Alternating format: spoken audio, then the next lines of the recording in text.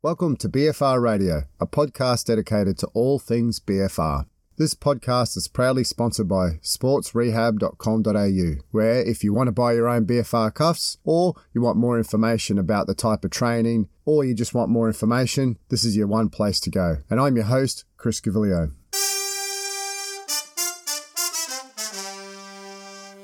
Hi everyone and welcome back to BFR Radio. Thanks for joining in and hope your training or your coaching is going well. Before I head into today's article review, a quick reminder that if you're looking for practical ideas on how to implement BFR into your own training, check out my Instagram, which is at Chris Gavilio, or my YouTube channel, which is Sports Rehab Oz. I've also been adding in 60-second snippets, and that's been particularly with my Twitter and my Instagram. I'd actually love to hear if you're enjoying the best bits of the podcast. Also, if you have any burning questions, come and join me for Your Questions Answered. This is where you get to ask a question or two, and I'll answer it, and everyone gets to learn. So if you do have a question, please contact me and we can have a chat. If you're not keen to come onto the podcast, that's fine. I'll fashion the question into my own chat and I'll just put something together as well. Also, from the last podcast, I did mention about the 2-week hamstring rehab that I did with one of the decathlon Olympians, Cedric Dubler, and I am looking at a way of fashioning that into a podcast of sort. It's really fascinating. I've actually got the whole framework written out, and there's actually lots of literature behind it as to why I did it and the reasoning. And once again, I can't explain any other reason as to why we were able to do that in 2 weeks, aside from the obvious things such as physio, nutrition, and so forth. And before I get on to today's episode, I've got a quick reflection on something that I experienced while using BFR just the other day. As some of the listeners may be aware, some time ago, I actually injured my knee and had it operated on twice, actually. Now, nothing too major and all is good, but if I do have long days on my feet, sometimes it gets a little bit tired and sore. And as I've advocated on this podcast, BFR is great for joint and tendon pain. I use it myself and regularly tell people about how performing movements through a pain-free range of movement whilst wearing the BFR cuffs, that's upper body cuffs on the arms for anything upper body, and obviously lower body on the thighs for anything lower body. And here, exercise selection is key. So movement or exercises that involve the area or close to traditionally brings the best result. So for knee, I would typically have them on my thighs, perform a simple routine of small range of movement squats, lateral shifts, hip circles, and reverse lunges. And I've actually got a few of these videos floating around on my YouTube and also my Instagram. And usually within 2 sets, my pain is gone. And even simple things like sitting on a chair or a table, doing leg extension work just as well. Now, whilst I was at the Tokyo pre-departure athletics camp, one of the athletes was actually using the lower body cuffs, and to kill some time, I thought I'd use the upper body cuffs and do a small upper body weight session. And at this exact time, my knee had actually been a little bit sore. Anyway, moving around whilst performing these upper body exercises, the pain in my knee actually dissipated. Now, traditionally, this has only been experienced while wearing the lower body cuffs and performing these relevant exercises.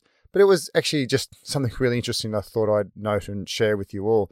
And maybe this supports the fact that there are systemic effects at play.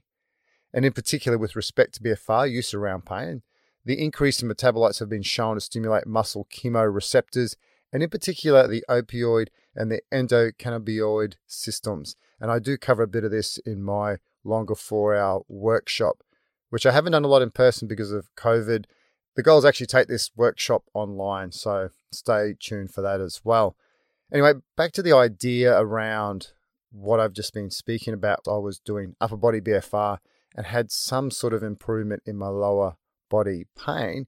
This actually may provide a great avenue for someone who may be experiencing pain but can't wear cuffs on a particular body part. For example, someone who wants to decrease knee pain but has varicose veins in the lower body, they could consider using upper body BFR. I would think there would be a combination of primarily upper body exercises to initiate the increase in metabolic stress, and then to trial relevant lower body movements with the upper body cuff still on. Totally conceptual at present, but these are my thoughts, and I really enjoy sharing them with you all, because if I can share them and it might positively influence someone else out there, I think I've done my job. And before I get on to today's episode, a quick shout out to all the Paralympians that just finished the Paralympics. Now, I work with two athletes in particular. One is Isis Holt, who finished second in the 100 and the 200 and actually ran under the world record time for both events. But unfortunately, first place ran quicker. And as she said in her interview, that if she's going to get beaten, she's going to make someone work hard for it. And also Corey Anderson, big shout out to him, who finished fourth in the men's javelin. Both these athletes actually use BFR, and although I'm not going to talk about it in this podcast, I actually think in the Paralympic space that the use of BFR is an untapped training tool of unreal potential. I'll take Isis, for example, due to her cerebral palsy, but more so there's limb length differences, muscle tone differences, and joint range of movement angles that we just might be different on one side to the other. So traditionally we would always think, well, we've got to load the body really heavy. It's actually sometimes just not possible in some of these athletic populations. And there's actually some wheelchair athletes, Paralympians, who also use BFR for their upper body. And when you're actually able to stimulate the same pathways as high load lifting, using a lighter weight and therefore able to concentrate on really good technique, I think there is fantastic potential in this population. And perhaps if you're listening and you're saying, hey, it'd be great for me to get one or two of these athletes on the podcast on how we use it, let me know. I've had some great interaction just recently because their stories are fantastic and what they're able to achieve is unreal. So I've waffled on for a little bit here, and I'm actually going to get on to today's episode, and we're going to get off the land, and we're actually looking at the use of BFR to improve swimming performance, something that I'm not good at. But the article anyway is called Remote Preconditioning Improves Maximal Performance in Highly Trained Athletes, and it comes out of the University of Toronto, Ontario, Canada. This paper in particular focuses on the effect that ischemic preconditioning can have on the swimming performance. There are a few papers that I've actually reviewed on ischemic preconditioning, and my podcast with Sam Halley looked at ischemic preconditioning, and he also spoke about a few great papers that he authored as part of his thesis. And the application of ischemic preconditioning is passive. And although the goal of this miniseries was to focus on BFR and sport-specific training, this is still a really great paper to go through in respect to specific sports performance.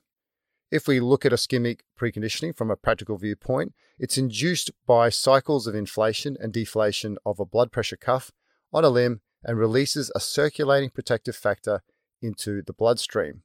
Remote ischemic preconditioning has been shown to protect the heart and lungs against ischemia reperfusion injury in children undergoing cardiac surgery, in adults undergoing cardiac and vascular surgery. Prolonged ischemia may lead to cellular dysfunction and cell death, which might be amplified by the reperfusion injury after the restoration of blood flow.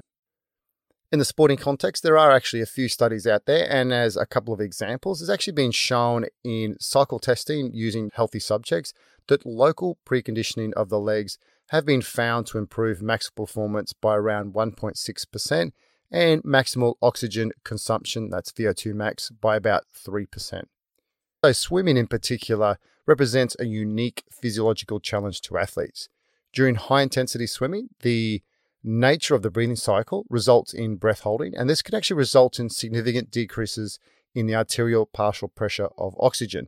And this results in exercise-induced arterial hypoxemia and a decrease in blood pH. Now, exercise-induced arterial hypoxemia may be a significant contributor to the development of fatigue in skeletal, respiratory, and cardiac muscles, responsible for the physiological limitation in maximal swimming exercise.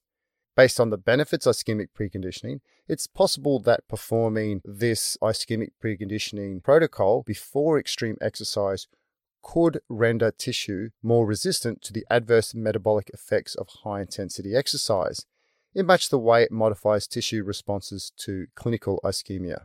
Therefore, in this study, the authors hypothesized that ischemic preconditioning would improve maximal and submaximal swimming exercise performance of highly trained swimmers. The primary aim of the study was to evaluate the effect of ischemic preconditioning on exercise performance In these trained swimmers, I've selected a paper that's using highly trained athletes, and I thought that was really important to go along with the theme of selecting sports which have some application to performance outcome. The subjects were selected from Canadian competitive swimming teams at both the national and international levels. The swimmers' best performances were evaluated using an international point score system, which is actually recognized by the International Swimming Federation, which is called FINA. This system has a point score to each swim scaled to 1,000 points, where a score of 1,000 points is equal to the mean of the 8 fastest times in the history for that event. And so subjects with scores above 700 were included in this study, hence highly trained or elite athletes. In this study, there was actually a total of 23 athletes used, and firstly, there were 17 participants in a sub-maximal protocol, and an additional 6 completed the maximum protocol. If we look at the procedure here, subjects were randomized by which they received the ischemic preconditioning protocol, where they did 4 5-minute cycles of upper limb ischemia interspersed with 5 minutes of reperfusion, that's letting the air out. And they also had that control procedure where they used a low pressure cuff inflation, and they had a crossover at the second study period.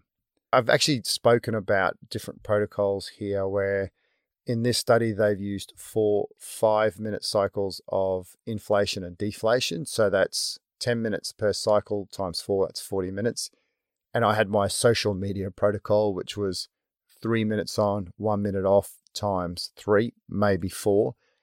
And anecdotally, athletes that I've worked with have reported positive effects from recovery or a pre-training stimulus, and I felt that their session was much better.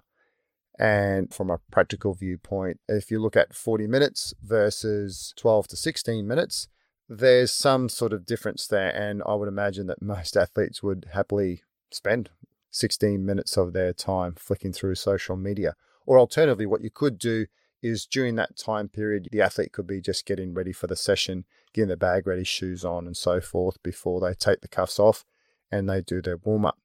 Back to the study, ischemia was achieved by the inflation of the blood pressure cuff to a pressure of 15 millimeters of mercury greater than the measured systolic arterial pressure of the subjects. For the low pressure control procedure, the blood pressure cuff was inflated to only 10 mils of mercury. The reperfusion period, that's the deflation period, consisted of 5 minutes of full cuff deflation. On the subsequent study dates, separated by 1 week from the previous block, the subjects were submitted to the intervention they had not received. Therefore, the data from each subject are reported as a comparison. The participants completed the preconditioning immediately before beginning their standardized warm-up, which lasted approximately 40 to 45 minutes, and the test procedures were then completed after the warm-up. If we look at the exercise protocols in the study, there were 2 different exercise protocols that they used. The first one was a submaximal incremental swimming test, which consisted of 7 sequential 200-meter swims. Each 200-meter swim commenced at 6-minute intervals and began from a push start. Each subsequent 200 meters was completed approximately 5 seconds faster than the preceding swim. Time, heart rate, stroke rate, and blood lactate was measured and recorded for each swimming increment. Blood samples were obtained to analyze lactate, and the swimmers were asked to swim the performance test in their best stroke style. The second test was a maximal competitive swimming test, and here the swimmers swam their preferred swim length, that's 100 meters or 200 meters, using their best stroke style at 100% effort. The measurements take into time, blood lactate, and stroke rate. And the maximal swimming performance testing was done either in a competitive or in a simulated competitive environment. In both cases, warm-up procedures were identical in both test conditions. The primary marker or the endpoint of the submaximal study that they were looking at was an improvement in the critical velocity, which was defined as the extrapolated intersection between maximal heart rate and swimming velocity of preconditioned subjects during incremental exercise testing. And the primary marker or endpoint for the maximal exercise test was swim time. The secondary endpoints were changes in blood lactate levels and changes in stroke rate. If we look at the submaximal incremental swimming testing results, there was no significant effects of ischemic preconditioning on any of the indicators of submaximal exercise performance. In particular, there were no significant differences between ischemic preconditioning and the low pressure control protocol on the primary endpoint of critical velocity, which looked at the improvement in critical velocity or maximal heart rate.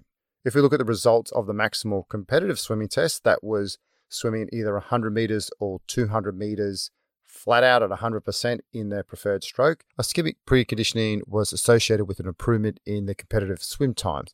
In particular, it was associated with a significant improvement for the 100 meters of an average of 0.07 seconds. Moreover, this improvement in swim time for the BFR group was not achieved at the expense of an increase in lactate production or an increased heart rate. In summary, ischemic preconditioning was not associated with an improvement in the incremental submaximal exercise, but it was associated with an improvement in maximal performance in highly trained swimmers. That's why I thought this paper fitted really well with my little mini-series, because we really want to focus on BFR interventions that can help our competition outcome. If we refer to the points in the beginning, the original author's hypothesis was around that the intense exercise represents a physiological form of ischemic injury and therefore may be amenable to modification by ischemic preconditioning. The authors speculated that performing ischemic preconditioning might modify skeletal muscle tolerance to this tissue hypoxia through the intense exercise, in particular competition, thereby improving maximal exercise performance outcome. If we look at some of the points in the discussion, the authors commented on the lack of significant effect on the incremental submaximal exercise tolerance in these same individuals, and this was thought to be due to the prescriptive nature of the submaximal test, which by its nature aims to ensure that the swimmer completes successive swims within those defined time limits. Now, whether the lack of difference reflects the sensitivity of the athlete's endpoints to demonstrate any kind of physiological change during submaximal exercise, or rather that ischemic preconditioning may have a different effect on cellular responses during a maximal stress. This, however, remains to be seen. Nonetheless, the effects on maximal performance in terms of swim time in the face of such cellular responses was clear. Although this study did not explore subcellular mechanisms as to what could be happening, the authors speculated that the difference observed is related to differences in the pathways of energy utilization during submaximal and at maximal exertion. During submaximal exercise, energy is produced mainly by the aerobic oxidative pathway, whereas during maximal performance, energy is produced not only by the breakdown of phosphocreatine, but also by the anaerobic glycolytic pathway, in addition to the aerobic oxidative system. It's known from performance models that predicted exercise capacity is determined by the capacity to produce energy, ATP, by different metabolic pathways. And interestingly, in vivo studies, or rather studies done in living animals or humans, it's been shown that ischemic preconditioning leads to opening of mitochondrial ATP-sensitive K channels and uncoupling of oxidative phosphorylation, where oxidative phosphorylation is the process of which ATP is formed. This process which takes in mitochondria and is the major source of ATP in aerobic organisms. Or in other words, ischemic preconditioning allows for process and pathway activation that allows for the tissue protective mechanisms against potential ischemic injury, or similar, and with respect to exercise, it allows the body to handle lactate better and therefore provide better energy source. In this case, it's aerobically generated ATP throughout the exercise bout. With respect to this study, the improvement in mitochondrial metabolism may explain these observations of faster swimming speeds at a consistent blood lactate level. Irrespective of the mechanism, a 0.70 second reduction in time not only was statistically significant, but was also a major physiological and competitive significance to the athletes, which represented a 1.11% improvement in swim time. It's actually been suggested that an improvement of 0.4% in competition performance is a competitively significant change. Such improvements are usually generated by a structured training program In highly trained swimmers, the relationship between the training regime and the competitive performance is well prescribed. Therefore, from the test data, the observed improvements in simulated competition swim time of 0.7 seconds would represent, on average, 2 years of training in these highly trained individuals. A positive point that I'd like to highlight in the paper was in the results where they showed the individual athlete change in swim time from both interventions. The paper highlighted who responded and who didn't respond to the ischemic preconditioning stimulus. As with most interventions, and in particular with BFR and elite populations, I have advocated that there will be responders and there will be non-responders. And with simple tasks such as in low-load resistance training, we always get this positive response. However, the role of more complex uses of BFR, such as ischemic preconditioning or even hormonal priming, I've actually found that this requires a high level of individualization due to this responder, non-responder phenomenon. Of the 18 athletes who completed the maximal swim test, it was clear that 14 athletes showed a good positive response. One athlete was positive, but perhaps by the graph you could say it was equivocal, and 3 athletes swam slower after ischemic preconditioning, or in other words, they were the non-responders. And for me, studies that highlight their results in this way gives a much better understanding of the athlete population and shows that there will be these responders, non-responders, as opposed to just stating a group mean. As a coach or as an athlete, it is important to tease this out and trial these interventions in advance. And to put this into practical sense, if we refer to the decathlete who came back from his hamstring injury within 2 weeks, I worked with him in that rehab stage, and he used it both passively and actively around his sessions and recovery. Now, does it truly work in the passive recovery sense for the next session? It's a really great question. But as he put it, it's not giving him any adverse reactions. He's training well, and as a team, we believe that it positively contributed to the whole program. That's the end of today's podcast. If you've actually tried ischemic preconditioning, I'd love to hear about your experiences. So drop me a message on my socials, which is at Chris Gaviglio, or contact me via my website, which is sportsrehab.com.au, and we can talk about it a little bit more. And as a couple of favors from me to you, if you know of someone who would benefit from this episode, please share it. And also, if you're enjoying the podcast, please give it a rating on iTunes. And if you're interested in purchasing your own set of BFR cuffs, please visit my website, which again is sportsrehab.com.au. And I can also help you with your training, so contact me via my website or through my socials, which is at Chris Gaviglio. Once again, thanks for listening. Appreciate your time, and remember to keep the pump.